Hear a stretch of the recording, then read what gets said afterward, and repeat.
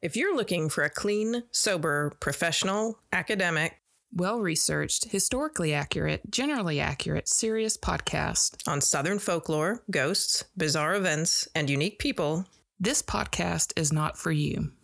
However, if you've decided you can live with that, then join us for The Strange South. The Strange South.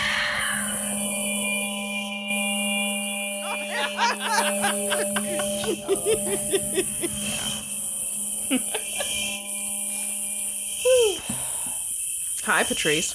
Hi, Marleah. Are we on? We are on. Oh, listen to me. Yeah.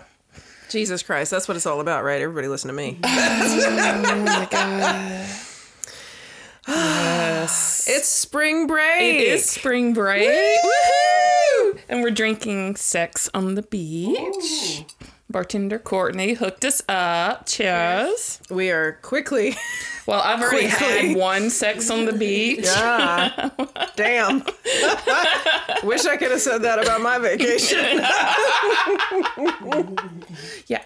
I won't say anything. Never mind. I was going to take a completely new direction. We don't want to go there. I'm fascinated now. Oh, please tell. Oh, my goodness. So Bartender Courtney made us Sex on the Beach. It's the end of spring break. We did spring break. Good for us. Woohoo. Yay. Now, a couple more weeks of school. 2 months, really. Yes.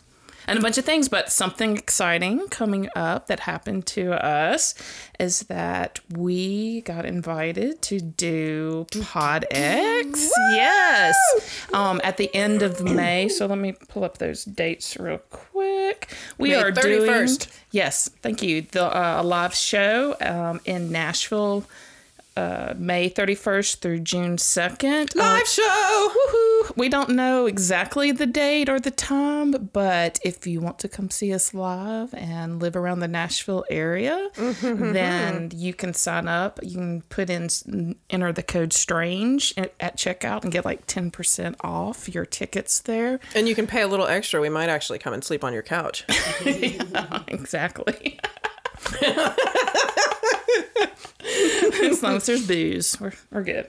Yeah, that's going to be a question. I mean, no, well, just hush to the PodX people. But it is because there is like a no alcohol policy. So yeah, there's going to have to be some loading up beforehand and like loading. Trying to. Thank you. Yeah, I was like, Courtney is she's super gifted. Absolutely. That's the friends that you want to have. Man, truly. I swear. Because I can't do this sober. And I definitely can't do it in front of other people sober. Because it's very much like, the pod basement is dark and we have our drinks. And it's a safe place. It is a safe place. There's a candle. Right. There's fairy lights. What more could you ask for? The walls are blue. It's like we're podcasting from a womb. It's the pod womb. Man. Well, that just yes. As you can tell, we took a preliminary shot. You can see what our faces look like if you want to pop over to Instagram right now. Exactly. Of moonshine. And then I've already been through one Sex on the Beach, like I said. And so feeling fine right now. So yes, PodX, so super excited. It's going to be our first live show, which is kind of like paper bag breathing into panic time because we've only been doing this for like maybe 3 months. Maybe.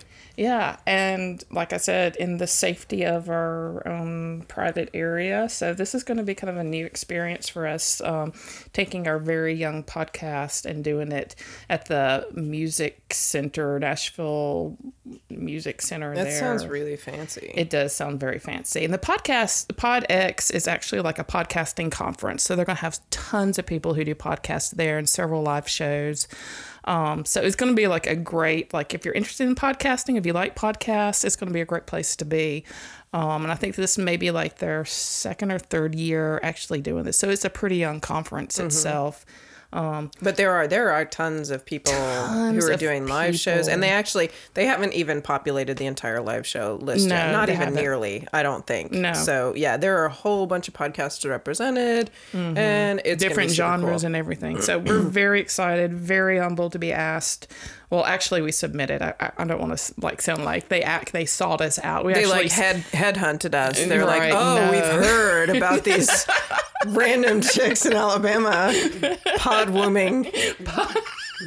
No, that's not what happened. But no, we submitted. We were still chosen. So that's pretty awesome, right? It was right. I thought cold day in hell that they would select us. But I know, Patrice is like, should I throw us in for this? I mean, it's not going to happen. We might as well. We didn't even check the dates. We actually had conflicts and didn't know. Because we're like, there's no way in hell we're going to handle this thing. Really, shuffle and apologize to people for missing things. We love you, Patrice's mom. Yes, my mom's 70th birthday. I'm going to have to miss. But it's okay. It's like, I got her blessing. She's like, go for it, kick ass. And I'm like, thank you. Oh, man. So, that's like she's like a model of moms way, right? That way, absolutely. That's awesome. Absolutely. That's awesome. Go mom. Go mom. One thing also I want to say, I haven't listened. Usually I'll listen to, I'll have our podcast running just in the background because we had so much problems with the sound early on. And I can still go in and try to fix a few things if I want to spend some time on. But it's usually hard to. Anyway, so since we got the sound fix, I haven't really listened to replayed it much to see how our sound levels were. And y'all, if you ever have a problem with our sound levels or something weird happens, let us know and I can go back in and try to fix it and just re-upload it for future listeners. But anyway, I can't remember. I went second last time, so I'm a fast drinker. And I was very well lit. As I'm approaching now, that peak level right now, but during the second, since I went on second for our last episode, and when you were talking about the praying mantis, I said the praying menace. The praying menace. Praying menace. And I'm sure I mispronounced several things, but nobody called me out on it. You didn't call me out on it, so I was like, okay, I'm cool. I said it right. But I was listening to it, and I was like, praying menace. And I was like, okay, that was not me. So. I just picture a room full of old ladies with their brows furrowed, like, I'm gonna pray ill on you. Oh my gosh. Okay. Jesus Christ. It's the number of times this week I've had to say, okay, it's not always going to reach the level of the fucking alien story. That's right. I feel like I just flared up. I'm going to burn early. You know what I mean? This is the end. I don't think so. I think it's like a roller coaster. I think there will be really good ones and really, ones that we don't love so much. And a lot of the times the ones that we think are kind of blah, we'll have somebody write in and say, oh, I love that story. And by the way, so-and-so. And I'm like, oh, that's great. Because I wasn't really attached to that story. Or I thought I didn't do a good job on it or something. We used to say that was kind of unfair because I write poetry and Patrice is a designer. And we used to talk back and forth about this. That you create something that you feel like is just the most monumental, important, the thing that you're so fucking proud of. Right. And crickets when you release it. Yes. Crickets. And then you put together, I know. And then you put together this one that's just slipshod, just fuck, I gotta get it done tonight. I gotta get it done tonight. Fine, take it, fine. Mm-hmm. And everybody's like, oh, this is so amazing. And you're like, fuck you guys, man. That's exactly, that is the truth. I feel it, man. Poetry month is starting. I'm doing 30 days of poetry starting tomorrow. I'm like, oh, Jesus Christ, I ain't ready for this shit. Well, maybe that's a good way to be. You'll be in it fresh, and if you're not feeling it, maybe it'll be man, it'll be something that people respond to. That's amen. All right, any other postmortems? I wanted to throw out a quick shout out because last weekend we went into Birmingham to a place that I had heard of a couple times and had never gotten a chance to go to. I would have loved to have been at, wait, I need to make sure I get the name right because I keep on saying it wrong. I would have loved to have been at the Queer History South Conference, which was like inaugural event in Birmingham last weekend. Shout out it was to actually y'all. in Birmingham? Yeah. Oh, wow. And, but it was sold out by the time I even knew it was happening. But like, you know, keep your eyes on that. It's like an Invisible Histories kind of promoted thing. So, follow them. But, no, we ended up in Birmingham to go to see the Birmingham Oddities shop. Cool. Really, we were in Birmingham to get pre-sale tickets to see Jason Isbell in Muscle Shoals in October. And we were like, oh, what are we going to do in town while we're here? And so we went to our favorite bar, which is the Paramount, which is a barcade, because, you know, who doesn't love a barcade? Right. And then we went down. I was like, oh, Birmingham Oddities. I've heard of this place a billion times. Why don't we just walk? It's like 4 blocks down, maybe. And so it's on First in Birmingham. It's this teeny tiny shop, and it's only open for a few hours on Saturdays. And it is filled with weird ass shit. So if you live anywhere near there, just hit up. I told my friend Thomas about it last weekend after we went. Like, I went Sunday and I saw him and I was like, oh, we went to this place. And he's like, oh my God, I have to clear my calendar and go.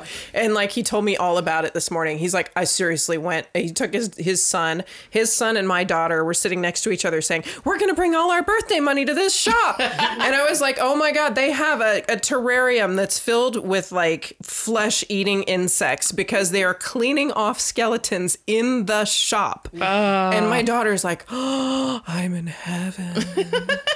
I love her to death, man. She's the weirdest weirdo of my entire family. And she's the super best. Yes. So, yeah, Birmingham Oddities, all kinds of, I mean, I can't even describe, like brains in bottles, doll heads, like weird ass shit. Right. And definitely worth a stop. And I hear rumors that there is a massive private collection like in the back that I'm going to see if I can maybe reach out and get some access to. That would be amazing. But we went there, and then on our walk back to our car, we went into Read Books, which is just around the corner from there, which is another amazing place you want to hit in Birmingham if you're interested in this kind of stuff. Like, used bookstores, awesome, right? This is like used bookstore, floor to ceiling shit. And the guy, you walk in, he asks you what you want, he tells you exactly where it is. And if he can't find exactly what it is, he'll hunt around with you. Like, he had a 20-minute conversation with my 8-year-old trying to find Nicholas Nickleby.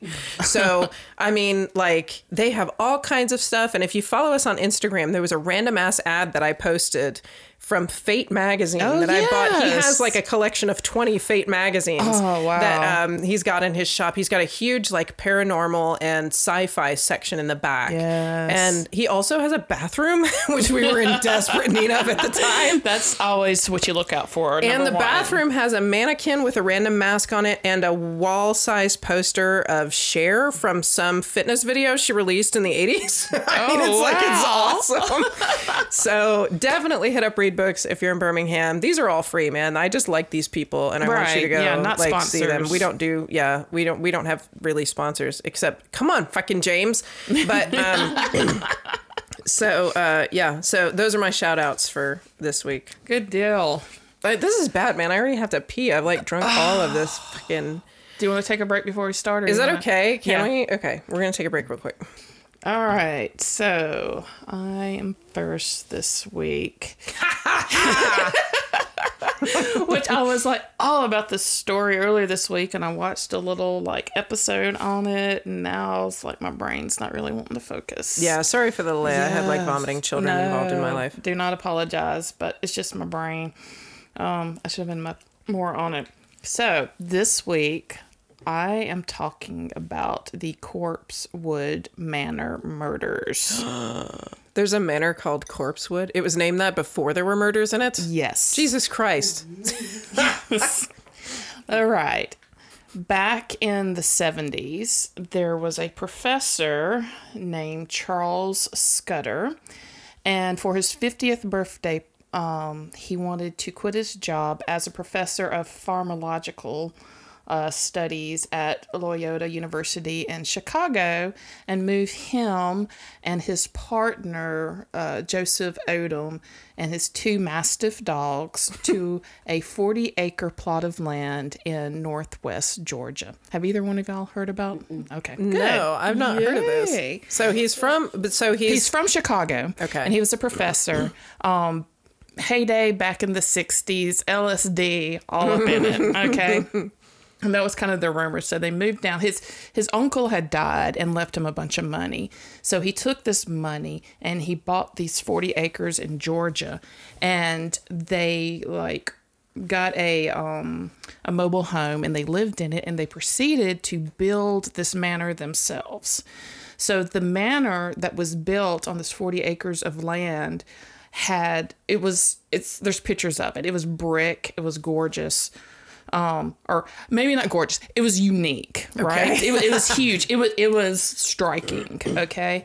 And they built it by hand. They had no electricity, no running water. Oh. They had a well on the land that they got their water from, but the purpose was to basically live off the grid, because they used all of their money to buy the land and purchase the materials to build the house. So they had gardens, they had a vineyard, they made their own wine, they picked their own vegetables. I'm just like, only two gay men are going to do this with their mastiffs. Right. In this, rural place in Georgia. And we talk about Dr. Scudder for a second. So, he was in his 50s since he started doing this. He was known to dye his hair purple and keep a pet monkey. So he was very eccentric. Oh, wow. He was very eccentric. And this... Excuse me, this is my pet monkey. and this kind of became... He was very much into the occult as well. Oh. So he collected items of the occult, and their decor pretty much represented this when they built the thing. So it was... And he wasn't weird, antisocial. He was very much social. The community really liked him. He was very personable. He was really wanting to talk to you. Welcomed the hunters that wanted to hunt on their land. He gave them permission to, and invited them to the house and everything. And they collected antiques and different. What am I trying to say? I just said the word. Brain just totally shut down. Antiques and occult. They're very much occult items. But they lived on the camper. They built the place by hand. He even wrote an article for Mother Earth in 1981 about living off the grid and the place that they built there. Oh, cool. So I totally want to see. I'm very, going to have to look up pictures of this place. very monumental place. There are two mastiffs that they had because he was so much into the occult. Their names was Beelzebub and Arsanath. So one was the name of a demon, right? Beelzebub, and the other one was a reference to an H.P. Lovecraft character. So he was very much and it was kind of a tongue in cheek. He was interested in it, but he didn't take himself real seriously. It wasn't robes and midnight ceremony kind of things. But moving to the South. And, one of the first things, if you're new in the South, the first things you get asked is who's your people and what church you go to. Mm-hmm. So he would always kind of... Or who you go for. Right. Right. And so, of course, tongue in cheek, he did study the occult and he was interested in all aspects of it. But tongue in cheek, he would always say he was a Satanist. Which flew Wrong very well. Answer. But it was always, yeah. He could have just said a Catholic. I mean, damn. I know, right? So, of course, you have two in late 70s, early 80s, two gay men building a place out in the wilderness. One of them's collecting, or both of them, I guess, is collecting occult decorations. They had a pink gargoyle and skulls everywhere, and very gothic kind of laid out house. He was more of an atheist than a Satanist, but he followed the LaVeyan principles with LaVeyan or LaVey. He's the person back in the 60s that wrote the Satanic Bible. And it's very much it's not about Satan, hates God and Jesus and all this, Christians and everything. It's more about the principle of doing what you want to do as long as you don't hurt other people. Oh. So it's nothing very sinister. It's just a different kind of view of how to live, opposed to, Christian beliefs of how to live. And that was it. But of course, people, they hear Satanist and the devil, and that's where it stops in their brains and stuff. So, so he already had, like, moving down to the South, he already had, like, some things that would get some people talking. And just a little. Just a little. So there's all the time, rumors coming around there. And so they built this main house and filled it with all of this antique furniture. And then they had other outhouses that they built. And one of them was called... Outhouses or like... Well, not in the literal sense of an outhouse, but outbuilding. Yeah. And one of the buildings, I'm sure they had to have an outhouse, right? One of the... I guess if they didn't have plumbing, like that was definitely part of it. So like, why would you want to do that in the South? Talk about like snake bit in the butt. Jesus, man. Yeah, I don't know. I know. So they built like a 3-story, something they called the chicken coop. Or the chicken house. And on the 3rd story, it was like their party room, and it was called the pink room. And basically, amazing. And then you had to like climb like a 40-foot ladder to get up there. But it supposedly is where like they had all their parties and supposed orgies and did all their LSD and drugs. So, consensual stuff happening up there, but very much... Up a 40-foot ladder? You take a bunch of mind-altering drugs up a 40-foot fucking ladder? I know. That's just a recipe for disaster. Yes. I don't understand the logistics of all of that. But, he was he wasn't really accepted, but he, like, everybody liked him. He was a nice guy. And his partner, Joseph Odom, he was younger than Scudder. That was his name, right? Yeah, Scudder.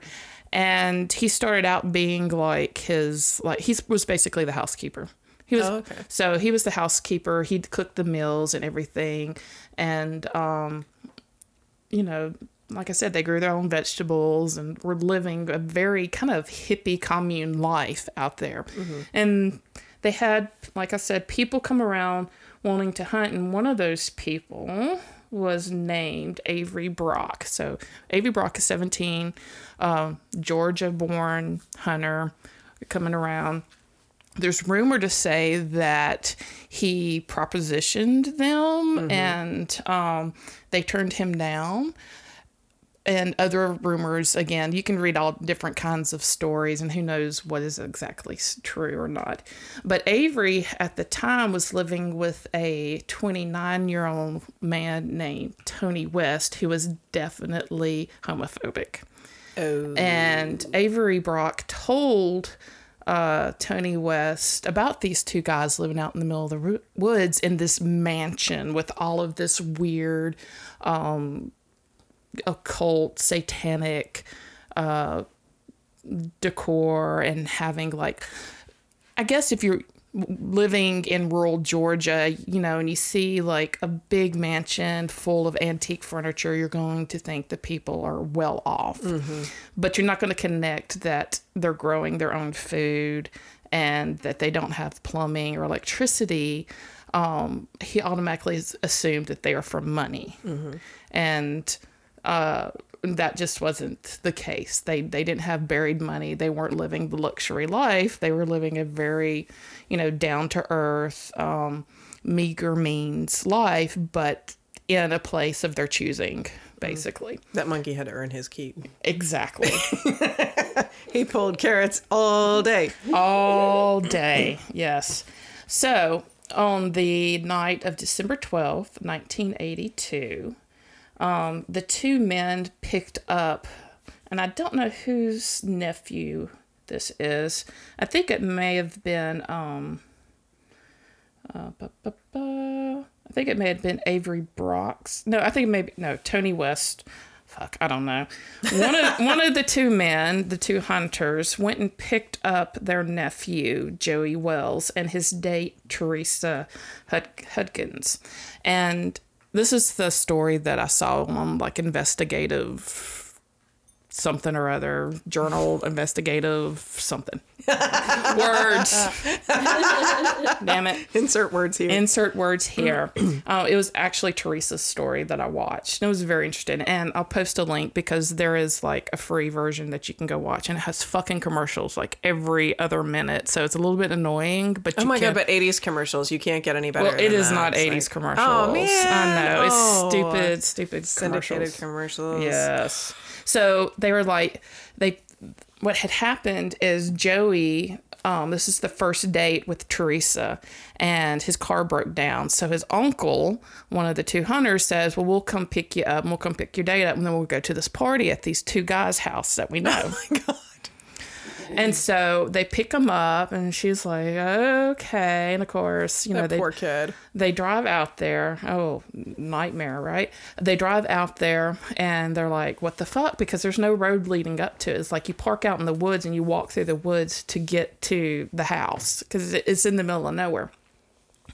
And so they go in there and they meet Dr. Scudder, and he's very cordial. He invites them in. He shows them around. He has homemade wine that they made from their vineyard, and he offers it to them. And so they're all drinking.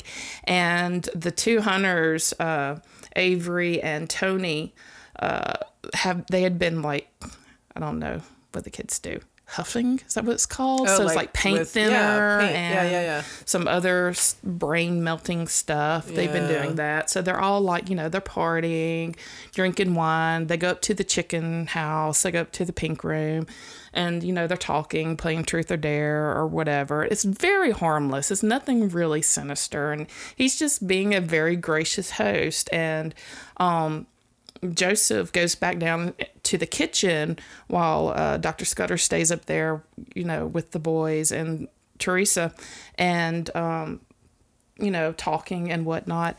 And all of a sudden, Avery gets up and he's like, I'm going to go get some more beer out of the car, out of the truck. So he leaves and they're talking and they're having a good time and he's taking a while. And Teresa, let me make sure, is that her name? Yeah, Teresa is getting a little anxious. She's like, well, first of all, it's first date. It's a first date, and she has like these older men, and they take her to this party at this place in the middle. And being the only girl, automatically, I mean, being the only young girl and you're climbing into a truck full of older men is enough to sirens. Yeah. Red alert, right? And then on top of that, you go out and you're not knowing, like, if you're not prepared to go into or know the backstory about these guys living out in the middle of the woods, you're like, what the fuck is fixing to happen? Yeah. So she's very much on edge, very much, you know, what the fuck, and very much attuned to what everybody's doing. And so Avery goes out to the truck and he's gone for a while, and then he comes back into the pink room. He's carrying a shotgun. And as soon as he walks in, Dr. Scudder's like, bang, bang. Because he's like fucked up. He's like, bang, bang, you know. And he's used to like having, you know, hunters around the territory, you know, around his house and stuff. So it's not like really a big deal. Mm-hmm. But they tie him up and how the fuck they get him down a 40-foot ladder, tied up. I don't know the logistics of all that, but they do. And they bring him into the house, and Avery's already shot his spouse in the kitchen and killed him. And of course he like is just devastated, and they tie him up and they're asking him where the fucking money is, because they believe that they're loaded and that they have all their cash with them on the property. Hello. Like, anyway, it's like, who keeps cash? I mean, the people that I know that would think about keeping cash on the property definitely are not I don't want to say this because this is horrible. Educated people, you know? So they were totally convinced that they had large stashes of cash because, you know, running water and electricity and a pooper, right? Growing their own. Oh, man. Yeah. So he comes in and he like keeps asking them where the money is. He doesn't tell them. And then he ends up shooting Dr. Scudder.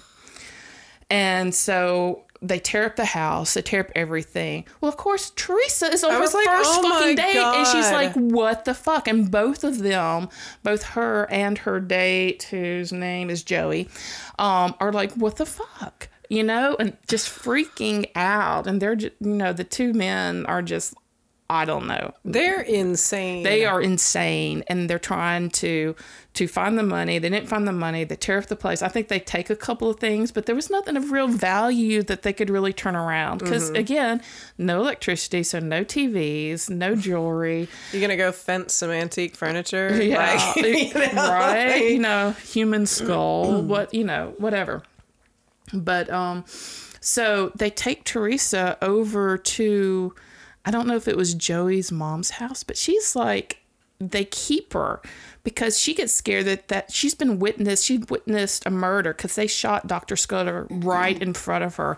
And the really cool thing about it is he turned to her right before they killed him. And he's like, and she said this because this was part of, she was interviewed. She was like, he asked me if I was okay, if I was going to be okay. And he was very concerned about her and her, you know, how scared she was. Scudder was? Yeah, right beforehand. Bless. Oh, my and God. then they proceeded to shoot him right in front of her. And so they kept her, and she was like kept in this bedroom, and they gave her something, and she doesn't know if she was drugged or not, but she kept feeling very sleepy, so she slept for several days afterwards, and she didn't know she could leave, and she was scared for her life. She was scared that they were going to get rid of her because she was a witness to this.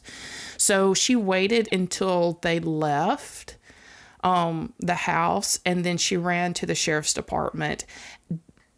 And before this, though, one of their friends, one of the couple's friends, had come up to the house the next day to inform them that one of their other friends had died. And he walked into the room and saw like the whole mess and stuff. And so he ran and got the sheriffs. And so the sheriffs were up there, and they were like, we're never going to fucking solve this because there's, who knows, it's in the middle of nowhere. Anybody could have walked up, you know, it's just, they were like very defeated from the get-go because of like, there's no way that we can solve this, basically. And because nobody hated them. Nobody had a bad thing to say about them other than just maybe talking under the breath about like, you know, satanic orgies or something like that. But, you know, nobody was like, you know, saying that they have done anything bad to any. It's all consensual and stuff. So everybody had good things to say about them. The sheriff's department was like, we're never going to solve this. And then Teresa walks up to the sheriff's department. And she's like, I witnessed 2 men being shot. And they're like, yes. Good for her. So she reported it. But during this time, West and Brock had already fled. And they went to Mississippi. They went to like either a rest stop or a gas station, like in Vicksburg, Mississippi. And they had stolen Scudder's car, and they were needing a new car. So unfortunately, during this time, Navy Lieutenant Kirby Phelps was at the rest stop there, and one of them thought that they were just going to like tie him up to a tree and take his car, but the other one shot him. Ugh. And this was like right before Christmas, and he was married and had kids, so they killed him for his vehicle, and then they split up. Wes went to like Chattanooga, and the other one went maybe out west. But West eventually, like, when he was in Chattanooga, he turned himself in, and Brock actually like drove back to Georgia and surrendered to police on December 20th. Oh, weird. Yeah. So they, you know, they turned themselves in. They have a witness. When the first thing happened. The murders. 82? No, I meant 12th. So Okay. It was like 8 days later. Oh, okay. And I think Teresa, like maybe like 4 days after it happened, she was like, I was like, how come her parents were like reporting her missing? Yeah, she or was anything, asleep. or Yeah. you know, after a date especially. So I don't know. That was just weird. Huh. But I don't know all the details, like I said. But you know, she escaped after 4 days and went and told about the murders. And the guys turned themselves in. And of course, it became like a media frenzy at that time. Because again, early 80s, satanic cults, big things. And cat heads hanging in a cave. Yep, all the things. And, you know, since they were openly gay and it was still kind of a very iffy time, and they were interested in the occult, and, you know, he was dabbling in the Church of Satan just to see what it was like. But it was more, like I said, tongue-in-cheek. So it became kind of like this spooky area, this weird area that people kind of like were curious about, but then I'm sure they talked about too. You know, I did not look up. I think the two men, I think one of them was on death row, but they got rid of it. And so they're both still in jail. Mm-hmm. They did get convicted of the murders. And then Teresa and Joey were acquitted because they didn't have anything. They were just bystanders. They had nothing to do. It was not planned, where the other two had planned to go in there to rob them. And people go up there and visit still. Shortly afterwards, it was like destroyed by fire. So a lot of the stuff was like vandalized. People went in there and stole all the stuff. A lot of the occult decorations and things that he collected were valuable. There were some valuable stuff if you were in that market. Yeah, you know, which of these interest, two dumbasses which would they never had no figured out fucking how to idea, get rid of that right? Stuff. I'm just like, oh my God, like what kind of fucking idiots go and like, oh yeah, I'll pick you up and bring you and your date on my murder fucking spree. I don't know. What you said they're huffing. I'm like, these two dudes are apparently fucking bottom of the brain food trust, chain. You know. Oh my God. But yeah, so that happened. Then it burned down. And you can still go out there, and if you look, what is it, Atlas Obscura, which is a fantastic website. Love Atlas Obscura. Yeah, website. Did I say website right? I think I said website. Yeah, it's okay. Thank you. You can still go out there. It is on private property, but if you're very respectful and you don't fucking litter or be a dumbass and you know whatever, they'll let you go up there and explore around. The Corpsewood Manor. Wow. And they named it, so Dr. Scudder named it Corpsewood Manor, and I didn't say this at the first, because when they first moved there, there was a lot of trees there that had died of a blight or something, and so it was like corpse of trees, and so that's how they named it Corpsewood Manor. And it kind of fit along with like stuff that he was interested in. Aww. But yeah, they give directions on how to go up there. You can go up there and there's several pictures. You can see like the brick buildings and the chicken house and everything. And it's just a really sad, unfortunate, because they sounded like really fun people that you would just like, hey, let's go up this weekend and hang out with these guys because they have all of this cool shit in their house, and it would just like seem like amazing, even just to go see how they like are gardening and being self-sufficient and living off the grid in the early 80s in the middle of Georgia. But I had a moment. You were talking at the end of what you were saying, and I was like, oh my God, wait. You've been there? I've seen pictures of this place.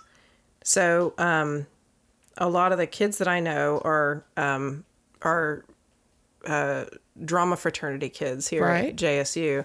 And a couple of years ago, and I just went back to verify this, a couple of years ago, a bunch of them went on a field trip to a set of ruins somewhere in Georgia. And I didn't know anything about it. And so I was just like, I didn't write it off. They took photos, and they were like, and a bunch of the kids that I really knew well. And, I can't believe it. I'm looking back, and these were all at Corpsewood Manor. Oh, wow. They took a series of photo shoots together at Corpsewood Manor, and one of the people that was involved in it was Alex McFry, who is doing the Viola movie that we have been pitching here.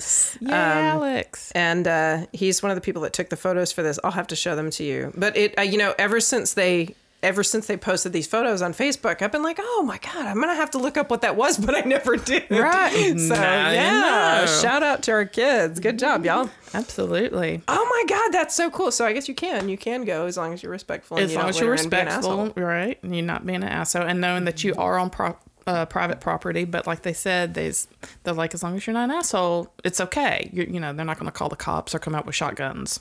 Well, and luckily, you know, like this crowd that went up there, like they do things like this. It's a sacred space. Right. So, I mean, hopefully there are a lot of people that are going there and doing it that way. Like, right. And I think that there are. Oh, man. No. Oh, now I want to know these people, though. That's sad. No. Who's going to, oh my God, like a 3 level chicken coop with a party room at the top. And they made their own wine? I mean... The world has lost a lot of good people this way. I know. It's stupid. All right. Wow, I made that darker again. I'm good at this. No, it was a dark story. It's a dark story. It was a dark story. I'm about to tell one too. So, man, I'm making up for last week. Wow, So. you like another sex on the beach. Drained. Is there anything left in there? Yes. Yes. So, all right. I had a hard time getting into any story when I was prepping for this week because seriously, like... All right, after last week. I don't know how to go up from there. So I just, you know, like I said, I looked for spring break themed. Like, I try and do a theme because, like, you got to have something. Like, there's so many just bizarro stories you could look at. You got to have something to kind of, like, narrow your search. So I was like, spring break theme. And all I find is, like, 17-year-old woman falls to her death from hotel balcony, like, 50 times over. Or drowns in pool. Or I don't know. Yeah, there's always something. Like, right. So this is not that. Good. Man, I've drunk a lot, so there's not a really good segue. I'm just going to get into it. All right. Do it. So this happened in 1980. We're kind of on a 80s. Yeah. 80s themed this week. We need to find some 80s theme music to, like, is it the Tetris? Like, what's the Tetris theme song? Like, That's like do do do do do. do do do do do do do do do. All right. That is the Hungarian. What is it? The Hungarian dances. Yes. All right. We're in February of 1980. On February 22nd, 2-year-old Cassidy Johnson, whose nickname was Muffin, was staying with a babysitter while her parents went out digging worms to sell for bait.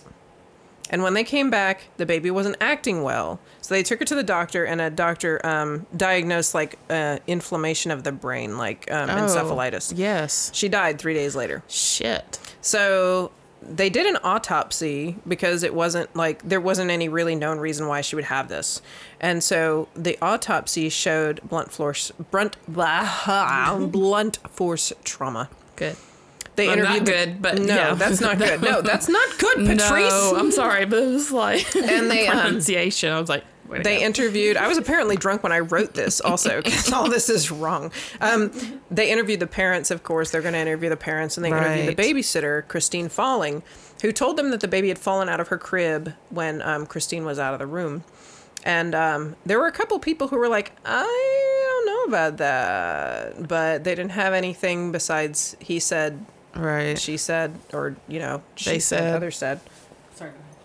And, oh, hey, the heater's still on. Yeah, oh, thank you. But, so there was no way to pursue that.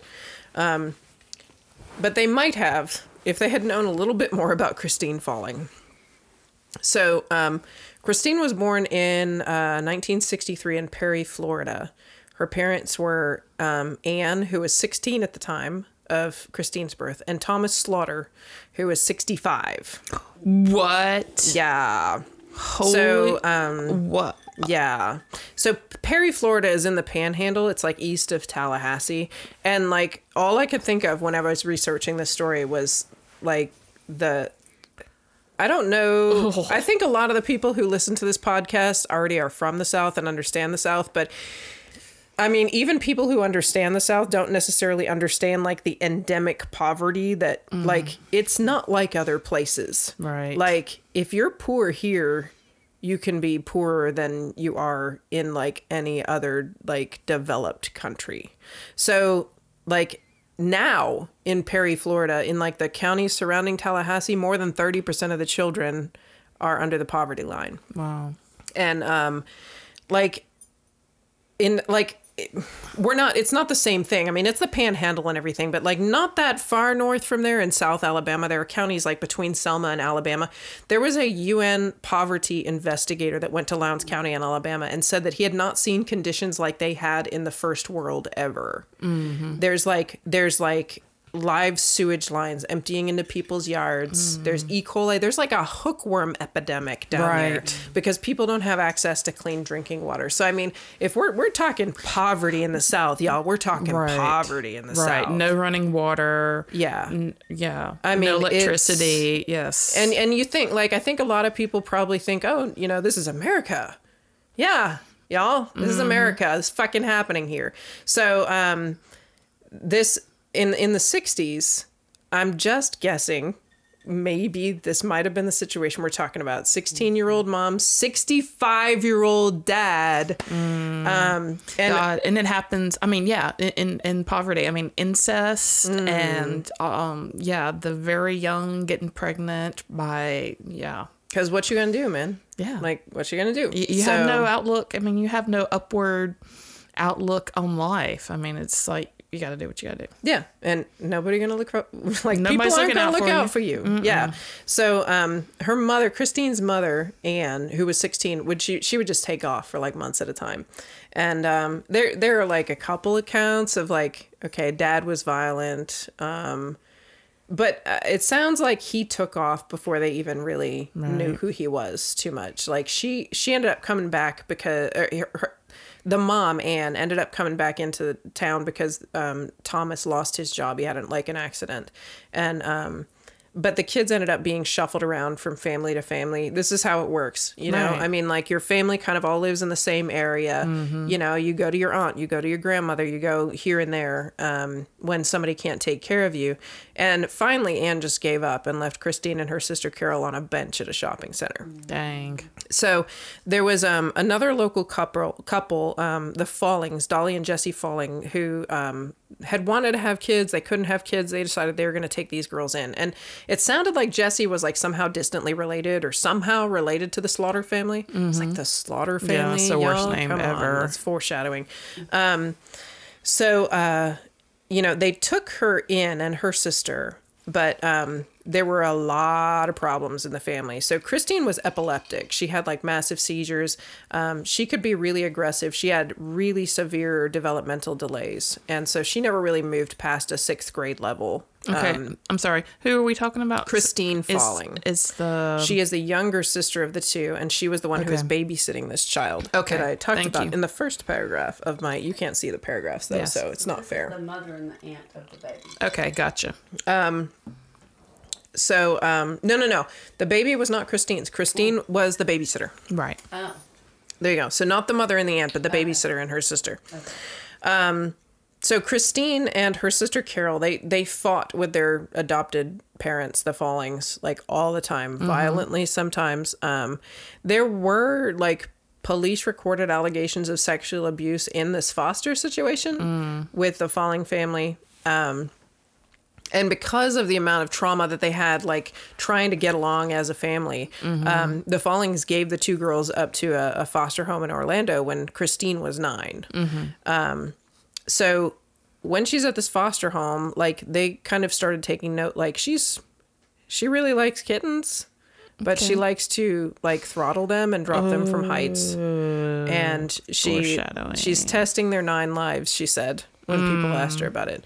Her caretaker said that she lied all the time. She was a habitual liar. She was a compulsive thief. They said she was a child who would break rules to get attention. So you can imagine, like, she didn't really have any friends. She was also like a large kid. You know, she was a little heavy set for her age. And like I said, she didn't developmentally progress as quickly as everybody else. So it's not like everybody was super nice to her in any situation. So after a year at this foster home, I don't know why they went back to the Falling family who had adopted them. But in October 1975, Jesse, the adopted father, allegedly beat Christine like really severely for being like 10 minutes late to get home. Holy fuck. And so he also he insisted the day after that she wear shorts to school so that everybody could see the justice marks. that he had given her. That is fucked up. And she was 12. Oh my God. So she and her sister ran away from this foster family. She went to her birth mother. She found her birth mother. She was in Bluntstown, Florida. I don't know if I'm pronouncing that right. And they did stay a little while. And at 14, she got married to a man who was in his mid-20s, who was apparently also her stepbrother. They fought all the time. She at one point threw a 25-pound stereo at his head. And in 6 weeks, it was over, which is probably a blessing, really, in the long run. But so, you know, this is just like the introduction to the story. Yeah, that's why I was so confused. I was like, wait a minute, who are all these people? And yes, this is just the intro. This is like maybe this is why Christine is like she is, kind of introduction to the story. Right. Character Damn, development. I'm a downer this week. Just be ready, y'all. Yes. Sorry. So Not sorry. So after she and her husband, 14 years old. 14. I remember what I was like when I was 14. No way. Oh my God. No way any kind of responsibility sense ever crossed I know. my brain. So after she divorced her husband at 14, she spent the next 2 years like going to the ER constantly. She was 50 times at the ER for the next 2 years. Why? For all sorts of random shit. So she would go in for bleeding, and it would turn out it was just like her period. Oh. I mean, she would go in. Was it attention? She was, yeah, she was always diagnosed. Like, she was always discharged with no diagnosis because they thought probably were, like, people looking back at it are like, okay, Munchausen's. Right. Like, you needed someone to pay attention to you. It's so fucking sad, really. Like, the Right. whole thing. It's just yeah, absolutely. you needed someone to pay attention to you. Well, and just going through having a husband and all that entails at 14 is just so fucked up. Mm-hmm. So, anyway, so she reaches the age of 17. She's 5'6". She's 200 pounds. She doesn't seem to really like have anybody in her life. She needs a job. She's kind of still, if I remember right, she's kind of still hanging out around where her mother lived. She's not smart. You know, she probably seemed fairly non-threatening. So, you know, she's 17 years old. Mm-hmm. You babysit. Right. That's what you do. Right. You know, I mean, they're like, okay, well, she's smart enough to babysit a kid. So, you know, that's the job she ends up looking for. So the story we started with, 2-year-old Cassidy Johnson supposedly falls out of her crib while, you know, she's being watched by this babysitter. Encephalitis, dies 3 days later. After this death, Christine moves to Lakeland, Florida. She had been the one who was watching Cassidy Johnson when she died. Mm-hmm. She moves to Lakeland. She starts babysitting there. Oh, shit. In 1981, she's watching 4-year-old Jeffrey Davis when, according to her, he just stops breathing. He just stops. Oh, shit. And an autopsy finds that he had a heart inflammation, like myocarditis. And they said, well, that's weird. I mean, he has it, but it shouldn't be enough to kill him. But, you know, there's no other condition, so that must be what did it. And 3 days later, his aunt and uncle, Jeffrey's aunt and uncle, are going to his funeral, and they don't want to take their 2-year-old son, Joseph, to the funeral. Oh, no. So they leave him with Christine to watch him. Dies during the funeral while napping. Holy fuck. During the funeral! While napping. I hope they connect the dots here. Doctor said, must have a viral infection. Must be some weird, like, you know, maybe she's some kind of weird carrier. Maybe this also accounts for his cousin's death. Just, man, happenstance. Like, how the hell does that happen? So the closest anybody gets to accusing Christine is saying she's like a typhoid Mary, basically. Like, carrying this virus from kid to kid. Nobody investigated anything. So, you know, she moves back to Perry, where, you know, she was born. She takes a job as a housekeeper for the 77-year-old guy, William Swindle. Her first day on the job, he falls dead in the kitchen. Oh, my God. They said it's a heart attack. He's so old, nobody looks any further, right? Like, he's 77. He had a heart attack. Everybody feels really bad for Christine. Oh, damn. So not long after this, 1981, Christine's stepsister has to take her 8-month-old daughter, Jennifer, for just regular vaccination. She's just going for a regular vaccination thing. Christine goes along. On the way home, stepsister says, I have to stop at the grocery store for diapers really quick. Runs in. Comes back out. Christine's like, baby ain't breathing. Stepsister's like, oh man, they don't breathe hard. It's okay. You know, you might not notice it. She looks and she's like, baby is blue. Damn. Baby ain't breathing. Take him in. They say SIDS. Natural causes. What dies, the fuck? Dies in Christine Falling's arms. What is she doing? So 1 year later, 1982, Christine Falling is watching 10-week-old Travis Dwayne Coleman. He's been released from the hospital after being treated for pneumonia. One account says, like, his teenage mom just got him home from the hospital, wants to go out and celebrate, so she hired Christine to help. And, you know, Christine picks up the 10-week-old baby, takes him to her trailer with her boyfriend. Baby's dead the next morning. Christine said he just died. He just up and died. The autopsy finally showed suffocation. And she was 19 fucking years old. Damn. Christine Falling was 19 years old. And she was questioned. Like, the first time police actually went to her and questioned her, confessed to all the murders. Holy shit. She's just like, she confessed to Cassidy Johnson, Jennifer Daniels, Travis Coleman, all 3 kids. Later, a little bit later, she also confessed to Jeffrey Davis and his cousin, who died during his funeral, and to the 77-year-old guy. Like, just a couple years later. So this is the part that gets me on this one. Like, there aren't that many interviews that you can find on this chick. But in, like, there was a recorded interview that police did. And one of the things she said is, I don't know why I done what I done.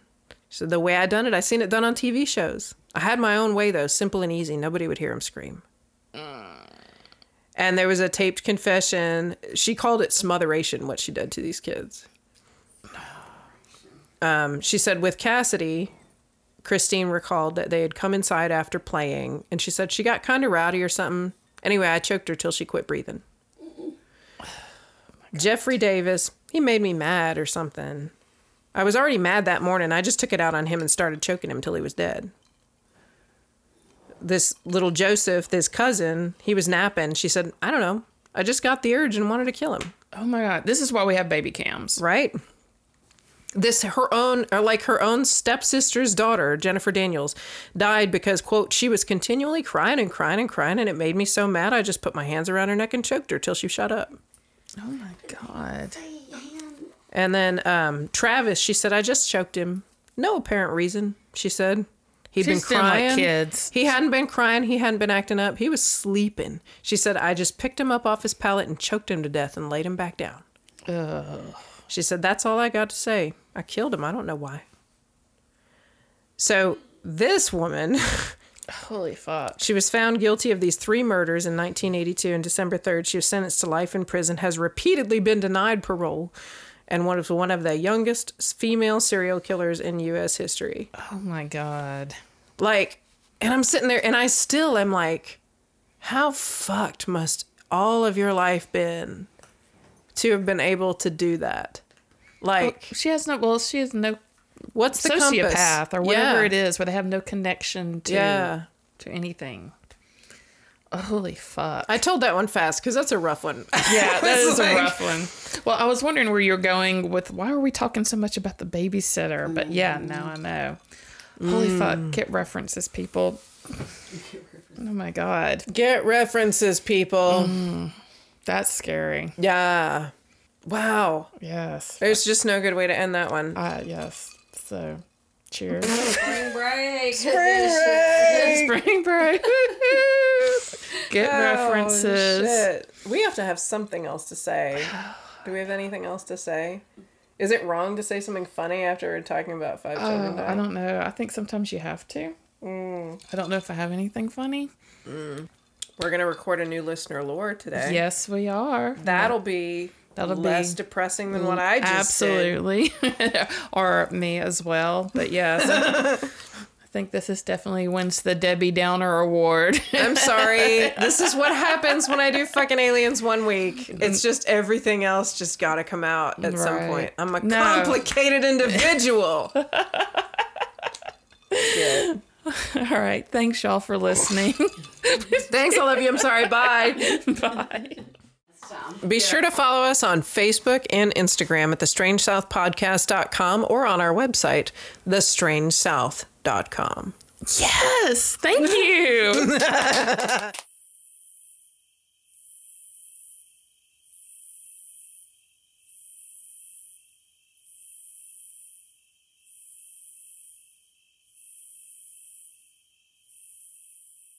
A little more. Tits, Still tits, make tits, the- tits, Is it tits. still make the cut? Tits, tits, tits. What? Is that going to make a final cut at the end of her going, tits, tits, tits? Tits, tits, tits. We're recording. Oh, All right. no. Stop talking about tits then. At some Right. point. I'm a No. complicated individual.